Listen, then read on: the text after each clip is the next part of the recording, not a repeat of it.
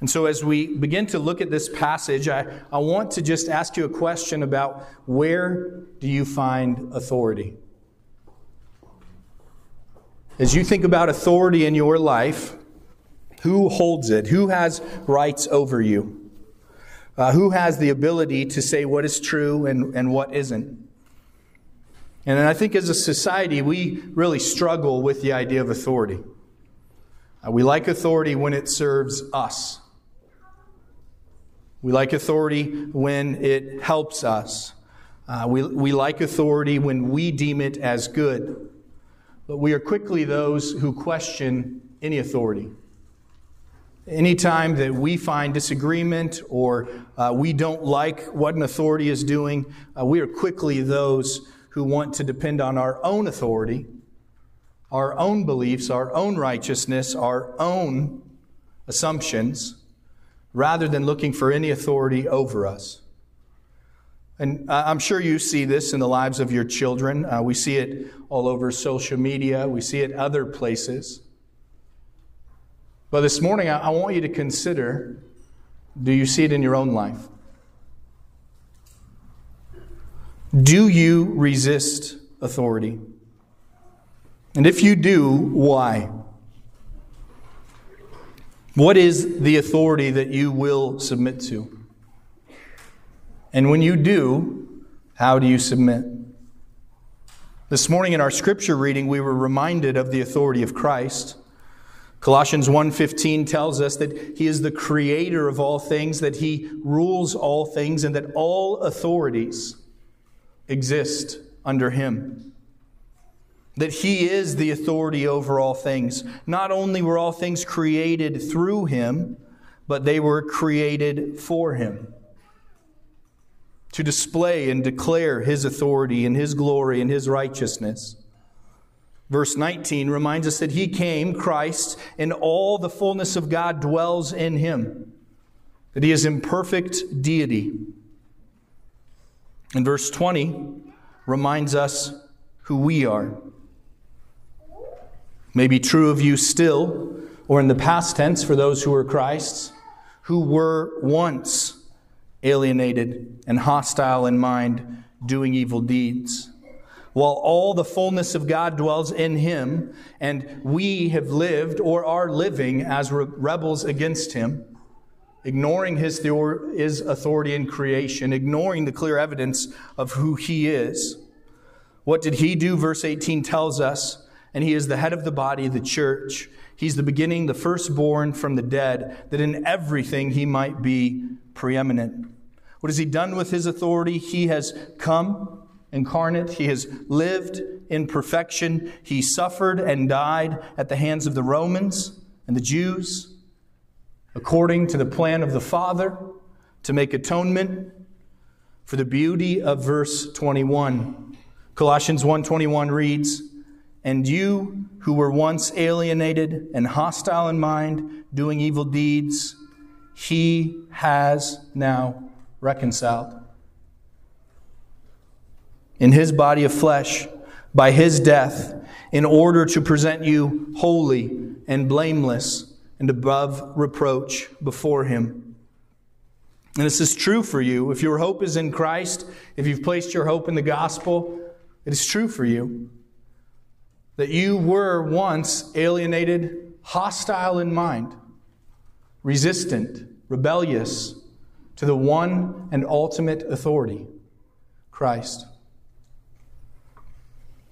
And in your rebellion, He, by grace, came and died, that your rebellion might be paid for, that you might be freed.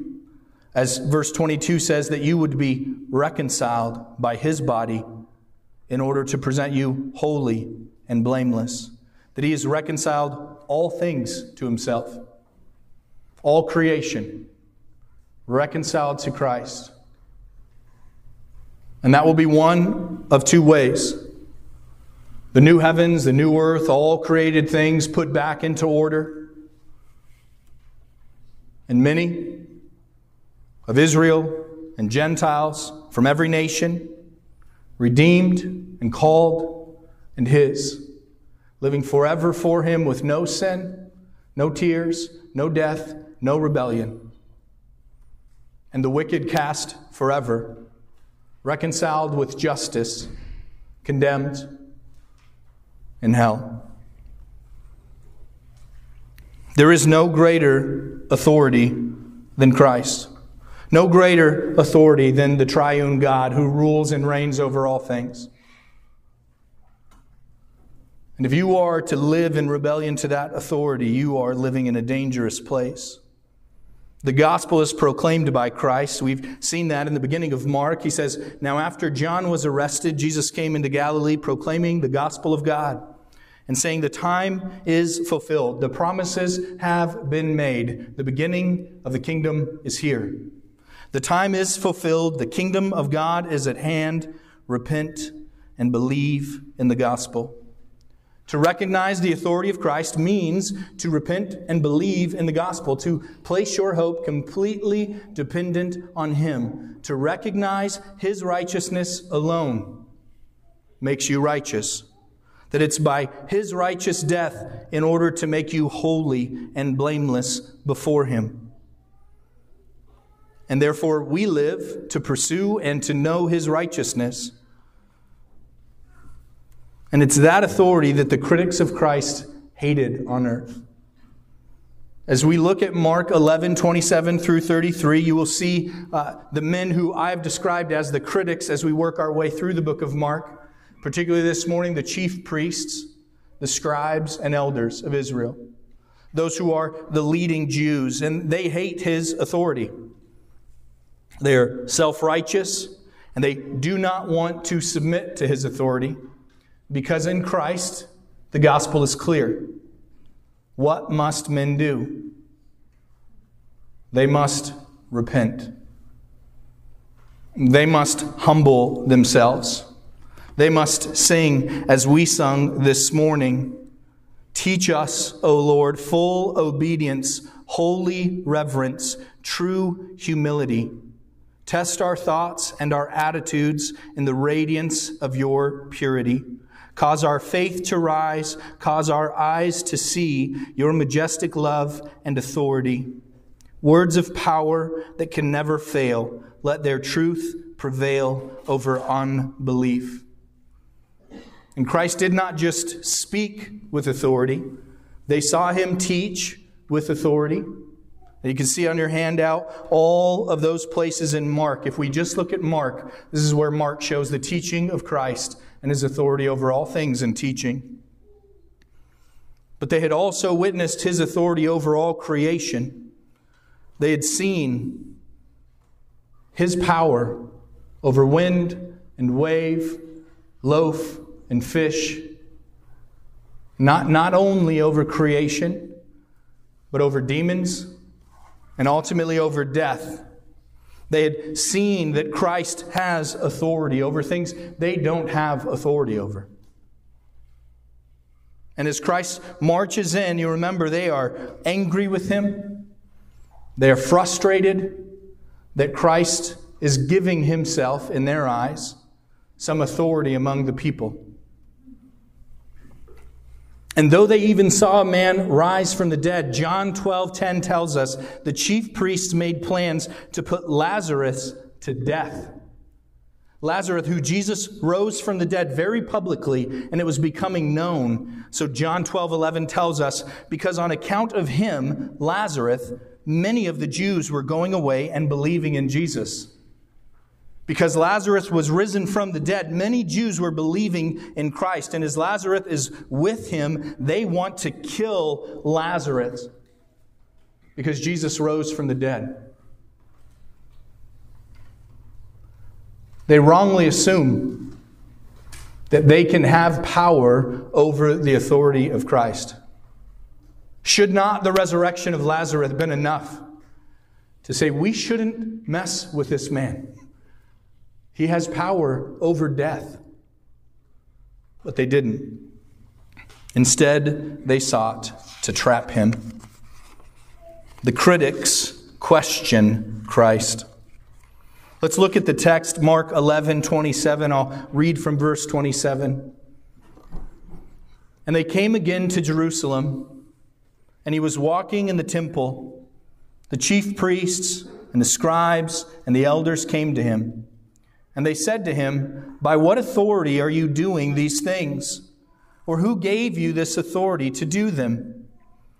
And Jesus said to them, "I will ask you one question.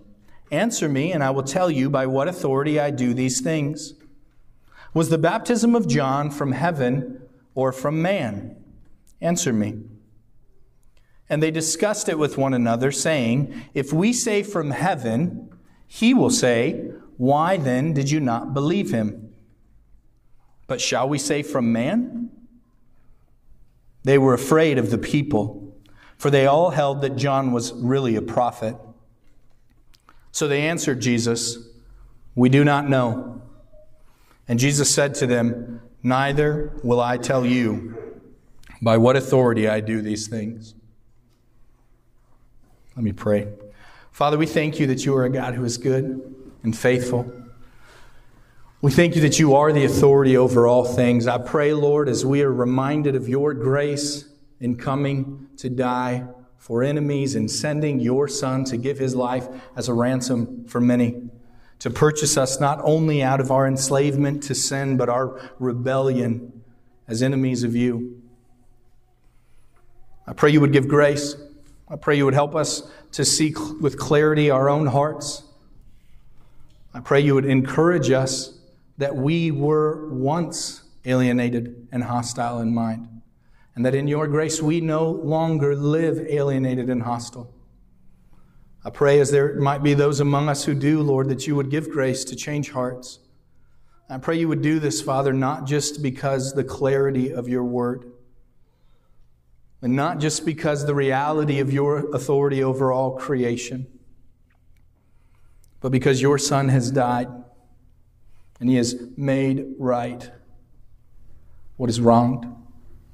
I pray you would give grace, Father, and reconcile hearts to you this morning and in our valley, and that you would sanctify hearts that we know are yours because of the blood of Christ, justified in the resurrection of Christ, and clarified in grace by your Spirit. I pray you would give us endurance this morning to hear the word, to apply the word, and to move forward and live the word out because you are faithful. It's in Christ's name we pray. Amen. Not just the context, but the text, the critics of Christ. The critics question the authority of Christ. Remember, he's in the temple, and while he's in the temple, they are coming to him. What is he doing in the temple? We already saw. The previous day, he had cleansed the temple. He threw out the merchants. He had thrown out those who were trading. He was stopping. It says he is not letting anyone pass through the temple. He is stopping it as functioning as a place of business and greed. And he's proclaiming the truth. With many other words, I am sure, but recorded for us the statements of the Psalms, that his house is to be a house of prayer, that his temple is to be a temple which declares to the nations who Christ is. And they are angry that he would have authority to do such. They're angry that he would take upon himself, in their minds, who is he to come in to our temple? As we are the chief priests and the rulers and the elders, who is he to come in?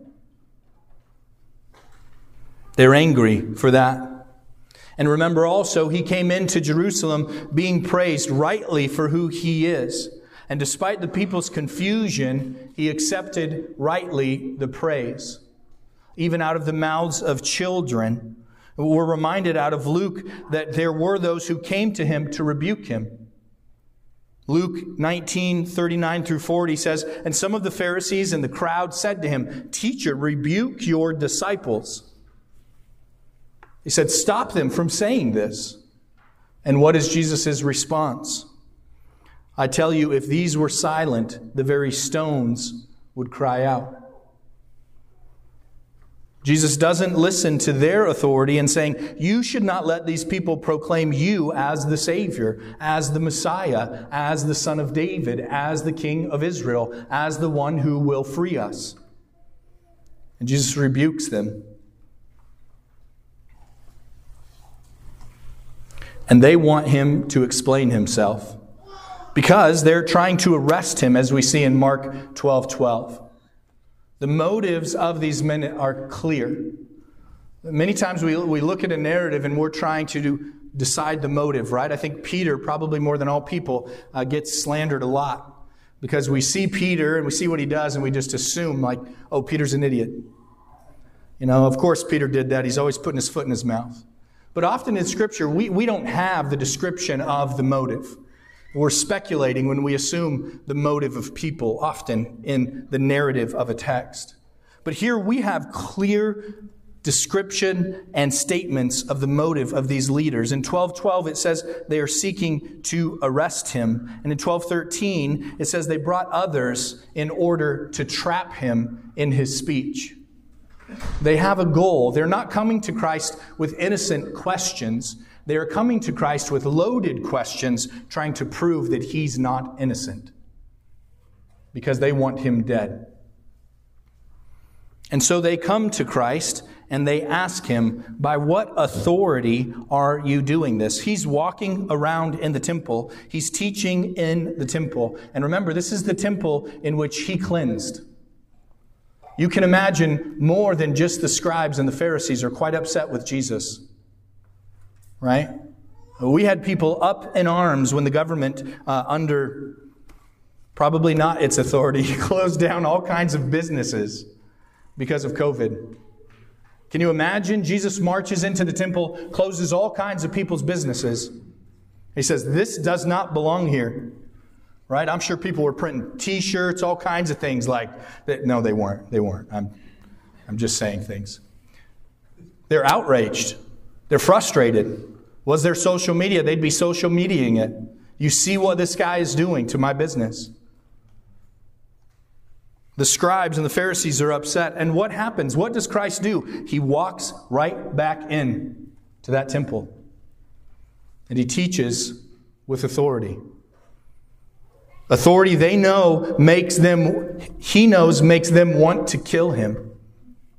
And he also knows that is the perfect plan of God. But they are uncompelled by God's plan. They want him to explain himself. And they will not accept his authority. They want to trap him in his words and in his actions. The opportunity to recognize that authority comes from Christ. The opportunity comes as they ask him, by what authority do you do these things? Jesus says to them, verse 29, I will ask you one question and answer me, and I will tell you by what authority I do these things.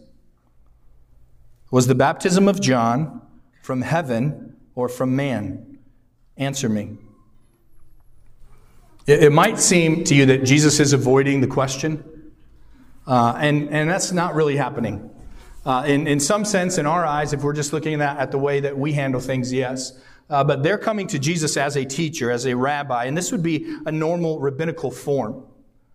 In order to answer a question, what are you going to do? You're going to teach by asking questions. And so Jesus asks them a question. You want to know by what authority I do this. So answer me a question. Was the baptism of John from heaven or from man? Why would Jesus ask that question? If he is seeking to instruct them and to help them understand, why would he ask the question of John's ministry?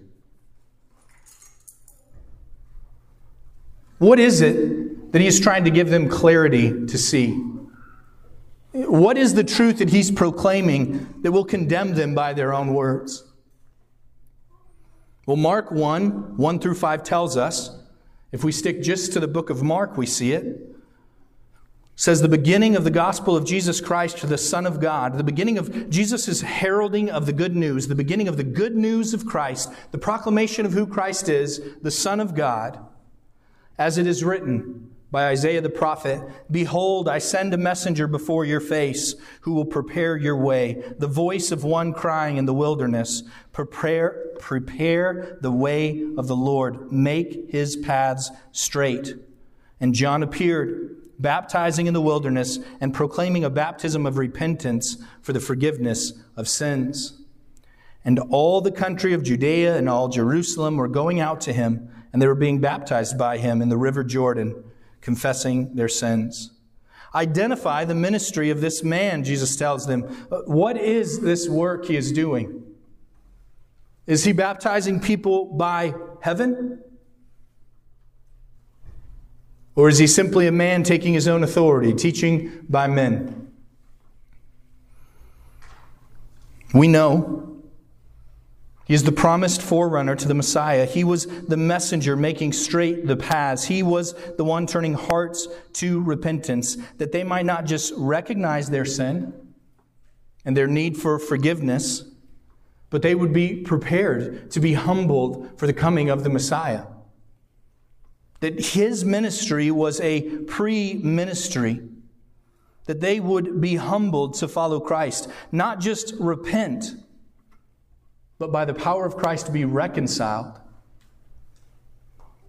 And John makes this clear, that they would hear the words of John, not for salvation, but that they would be prepared for the greater who was to come after his ministry. That he was preparatory. John prepared the way and Christ provided it. But these self-righteous leaders are unwilling to recognize the way to salvation. And they didn't warmly receive John either. And their self-righteousness was not well received by John.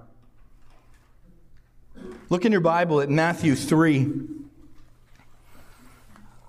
As Mark tells us that everyone, that Jerusalem and Judea and all of these are coming to be baptized by John. In Matthew 3, we get insight to both the Pharisees' response to John and John's communication to the self-righteous Pharisees. In Matthew 3, much like Mark says, then Jerusalem and all Judea and all the region around the Jordan were coming to him, and they were baptized in the river Jordan and confessing their sins. But when he, speaking of John, but when he saw many of the Pharisees and the Sadducees coming to his baptism, he said to them, "You brood of vipers, who warned you to flee from the wrath to come? Bear fruit in keeping with repentance, and do not presume to say to yourselves, 'We have Abraham as our father.' For I tell you, God is able from these stones to raise up children from Abraham. Even now the axe is laid at the root of the trees. Every tree, therefore, that does not bear fruit is cut down and thrown into the fire. I baptize you with water for repentance, but he who is coming after me is mightier than I, whose sandals I am not worthy to carry. He will baptize you with the Holy Spirit and fire. His winnowing fork is in his hand, and he will clear his threshing floor and gather his wheat into the barn, but the chaff he will burn with an unquenchable fire." His words were clear to them, and his demands were also. Verse 8, what did John demand of them? He says, don't just come out to this baptism of repentance, but bear fruit in keeping with repentance. Bear fruit in being clear about who you are before God. He tells them, do not presume to say to yourself, "We have Abraham as our father." He says, do not stand in your own righteousness, that you somehow have rights before God because of your birth, because of who you are, or who your father was. While they sat in the seat of authority, they did not sit in humility. They sat in self-righteousness. They did not recognize their pitiful state before God. And when Christ came to be clear with them as John was, they found no place for repentance. John told them, stop your self-righteous charade. Be warned. Verse 10 says, he is coming, and he will baptize with the Holy Spirit. And in Matthew, it includes with fire. It could be a fire of purity, speaking that they are purified by Jesus. It could very well also be clarifying the coming statements that are made in Matthew, that his fire will be judgment. He will immerse in the Holy Spirit with righteousness, and he will immerse with fire in judgment. And he warns them. His judgment is in his hand, and he has come, and he will put the wheat in the barn, and the chaff he will burn with an unquenchable fire. Verse 11, he warns them, be baptized now in repentance, because when Christ comes, the baptism is a baptism of righteousness, and judgment is coming in his hand. But we see they are not concerned if John's ministry was true. They are unconcerned and unmoved to give an actual answer to Jesus. They don't really care to come to a picture of the truth. They don't really care to see Jesus' words and to hear them and to consider his authority. They're not really looking to see if Christ has authority, because if they were, it would have already been clear. His teaching has made it clear. His miracles have made it clear. His reign over all things have made it clear. The prophecies which declared John would come and how he would be born and who would be his parents and where he would be born and how he would even march into Jerusalem have been fulfilled. Were they truly concerned with, does Christ have authority? Their questions would have ceased. But we see from the text they're not concerned with the truth of Christ's authority. They just want to evade his authority.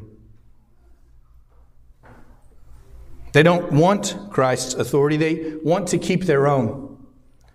And they play political games to do so. As Christ asks them the question, they will not answer. Verse 31. And they discussed with one another, saying, if we say from heaven, he will say, then why did you not believe him? But if we say from man, they were afraid of the people, for they all held that John was a prophet. So they answered Jesus, we do not know. And Jesus said to them, neither will I tell you by what authority I do these things. He says, I won't answer you. If they will not take a stand, if they will not be clear, if they will act as though they are cold against him, they act lukewarm. They act uninformed. They presume ignorance. The reason, if we say John is a prophet, we're shown wrong. Why? Because they denied John. The obvious point now is they're blinded in their own self-righteousness. They can't accept John as the prophet. But if they say it was from man, the people will be stirred even more to follow Christ. They saw the obvious. The people recognized who John was, a prophet. And if they're to say that John is not a prophet, John was just speaking as a man on his own authority, they know this is going to push people even more to Christ. They're trying to manipulate the situation to their desires. They want to keep their power, their authority. They want to limit his teaching. And the problem is their power pales in comparison to Christ. It's obvious who John was. And they can't humble themselves. They can't take this humility. They refuse. They claim ignorance, but they were not ignorant, just arrogant. They're not ignorant. They're claiming ignorance because of the consequence of the truth. They're hiding behind neutrality because their question, if I do this, if we say this, then this will happen. Right? They're saying we're stuck between a rock and a hard place. If we say that John's baptism was of heaven, Jesus wins. If John's baptism was of heaven, John's baptism was preparing for the Messiah, and Jesus is the Messiah. But if we say that John's baptism was of men, and we denounce him before the people who love him, Jesus wins. Because now the people will run to Christ in rebellion against us. Jesus put them between a place where they had to clearly see the truth and choose either to confess the truth or to deny it. And they choose to deny it with neutrality. As he asks, was John right? Is this the Messiah who will bring salvation and judgment? They're too wise to answer that John was the messenger of heaven crying out in the wilderness, because that empowers Christ. And they're too proud to recognize they have no power compared to Christ. He rules the waves, the wind, the loaves, the fish, the disease, the demons, and even death. And they shockingly have no fear of him. They fear the people. They fear what the people will do. They fear the people will lift him up.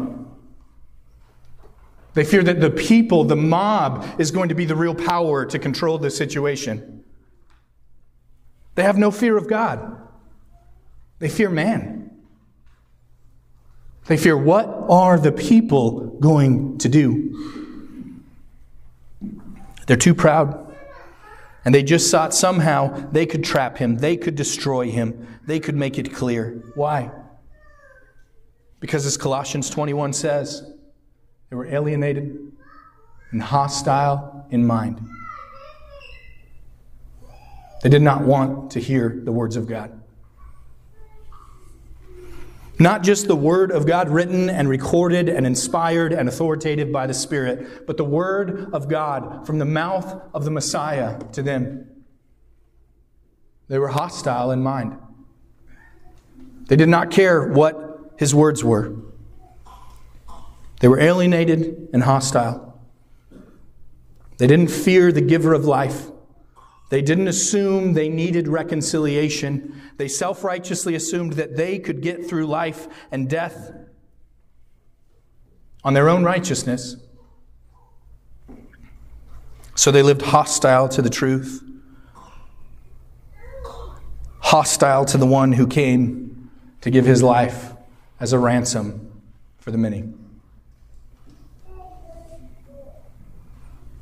Now we know there were Pharisees and scribes and those who after the resurrection of Christ saw the truth.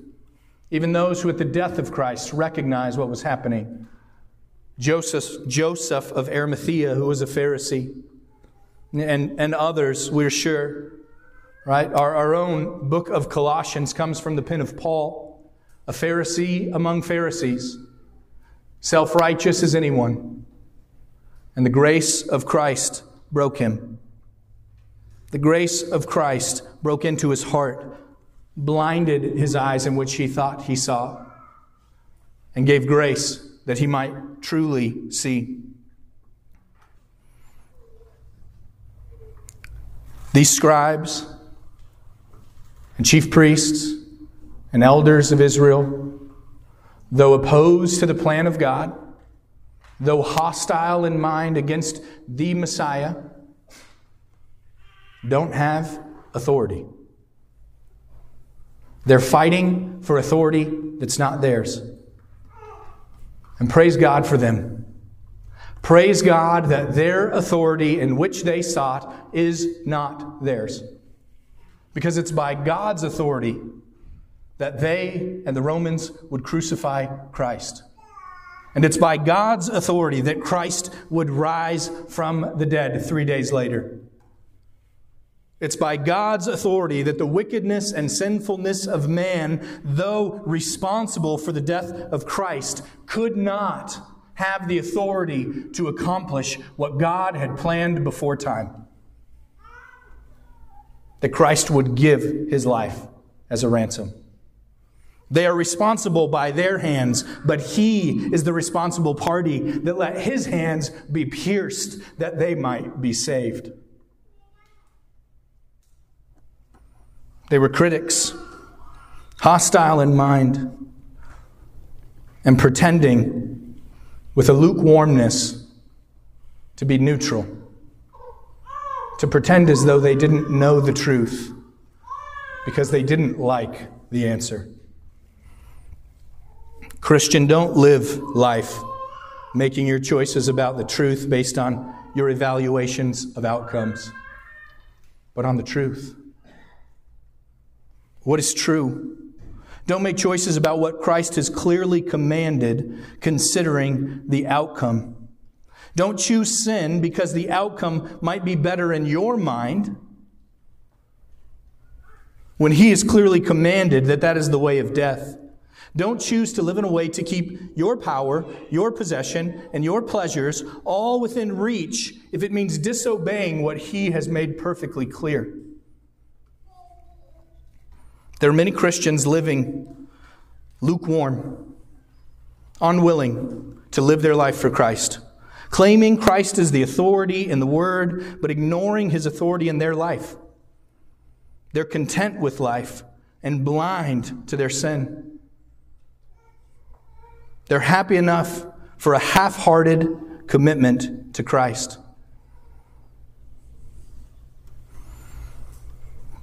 They're asking, give me enough righteousness to keep me out of hell, to keep me condemning others and not myself, to keep me seeing myself as holy so I can look out at others and say the world is so sinful, but not enough holiness to be persecuted by others. Not enough righteousness to have the world say, no. No, we won't accept that. And I know this idea stirs fear in the hearts of some. You worry. You hear the words of Christ and you are concerned. Is my life lukewarm? Am I just living like the world and speaking the name of Christ? Do I call Him Lord, Lord, but do not do what He says?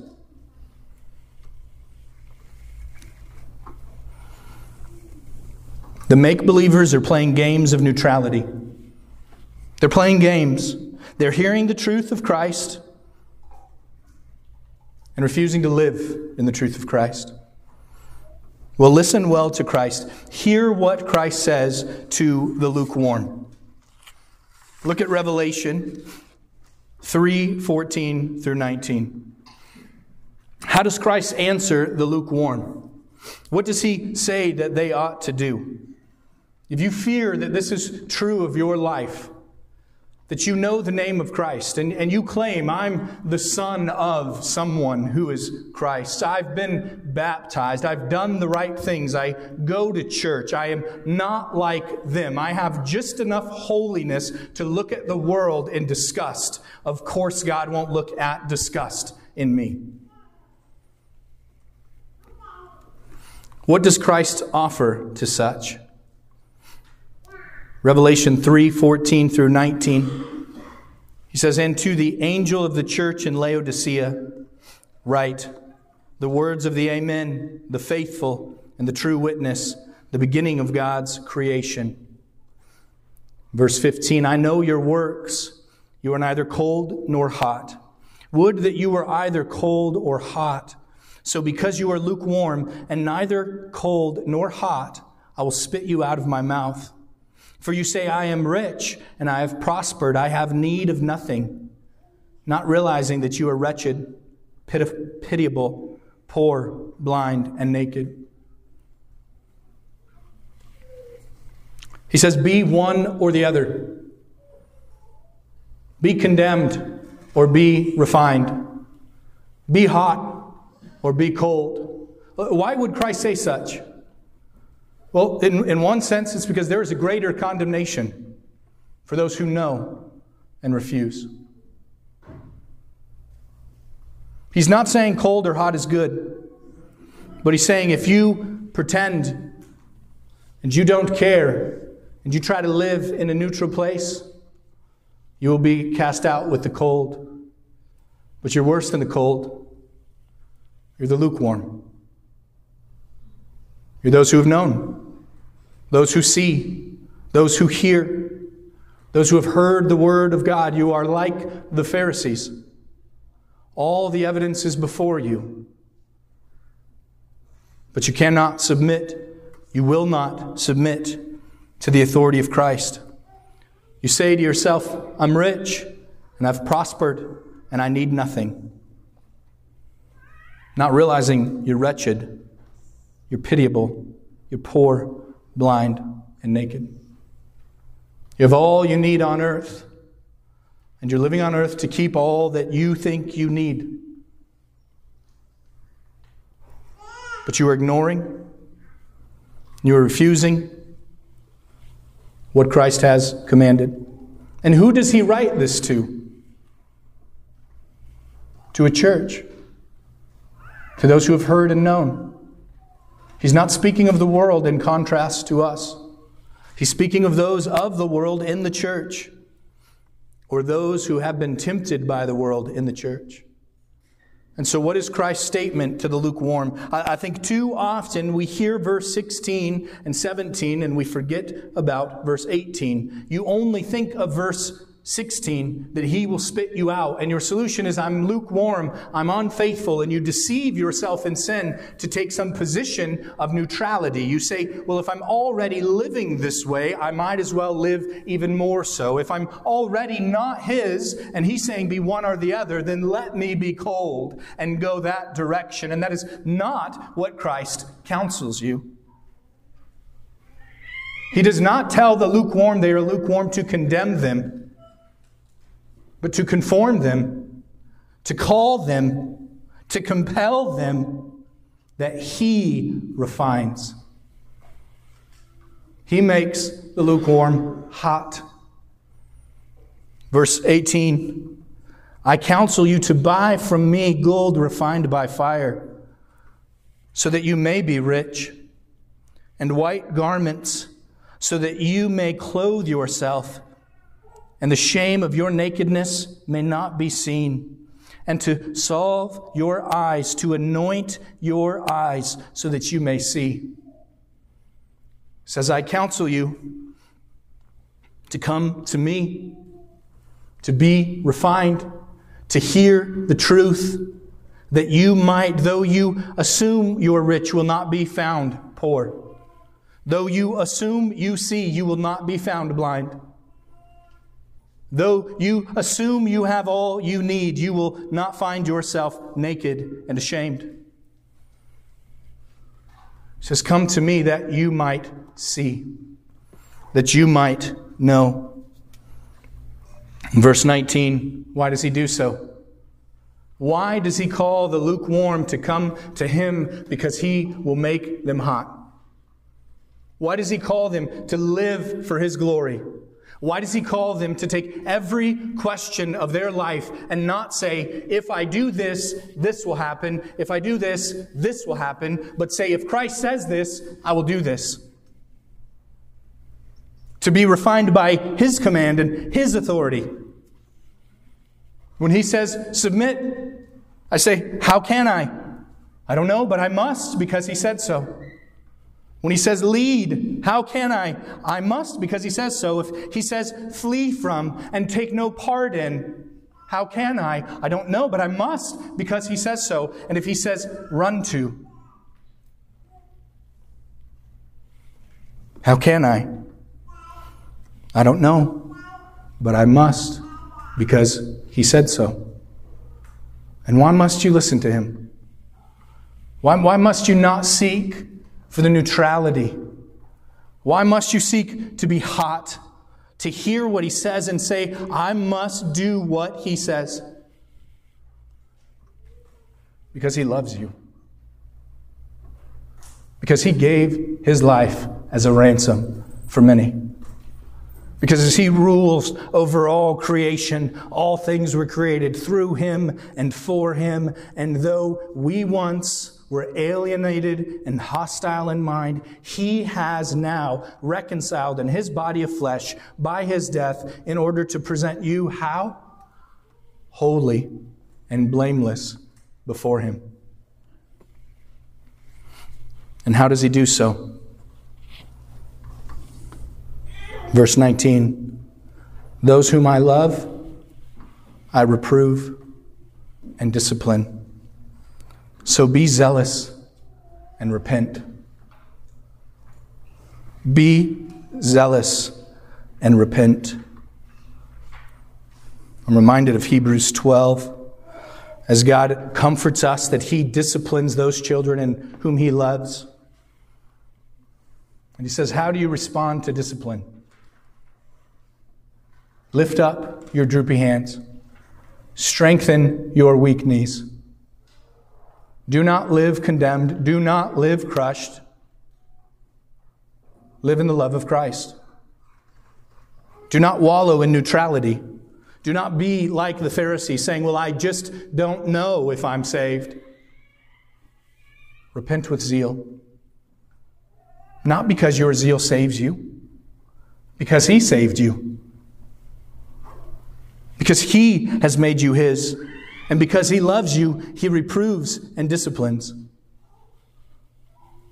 Christian, I know you, FBC Menifee. I don't think many of you are lukewarm in life. But we all have areas of our hearts that are lukewarm. Areas where you're not surrendering. Areas where Christ has made clear.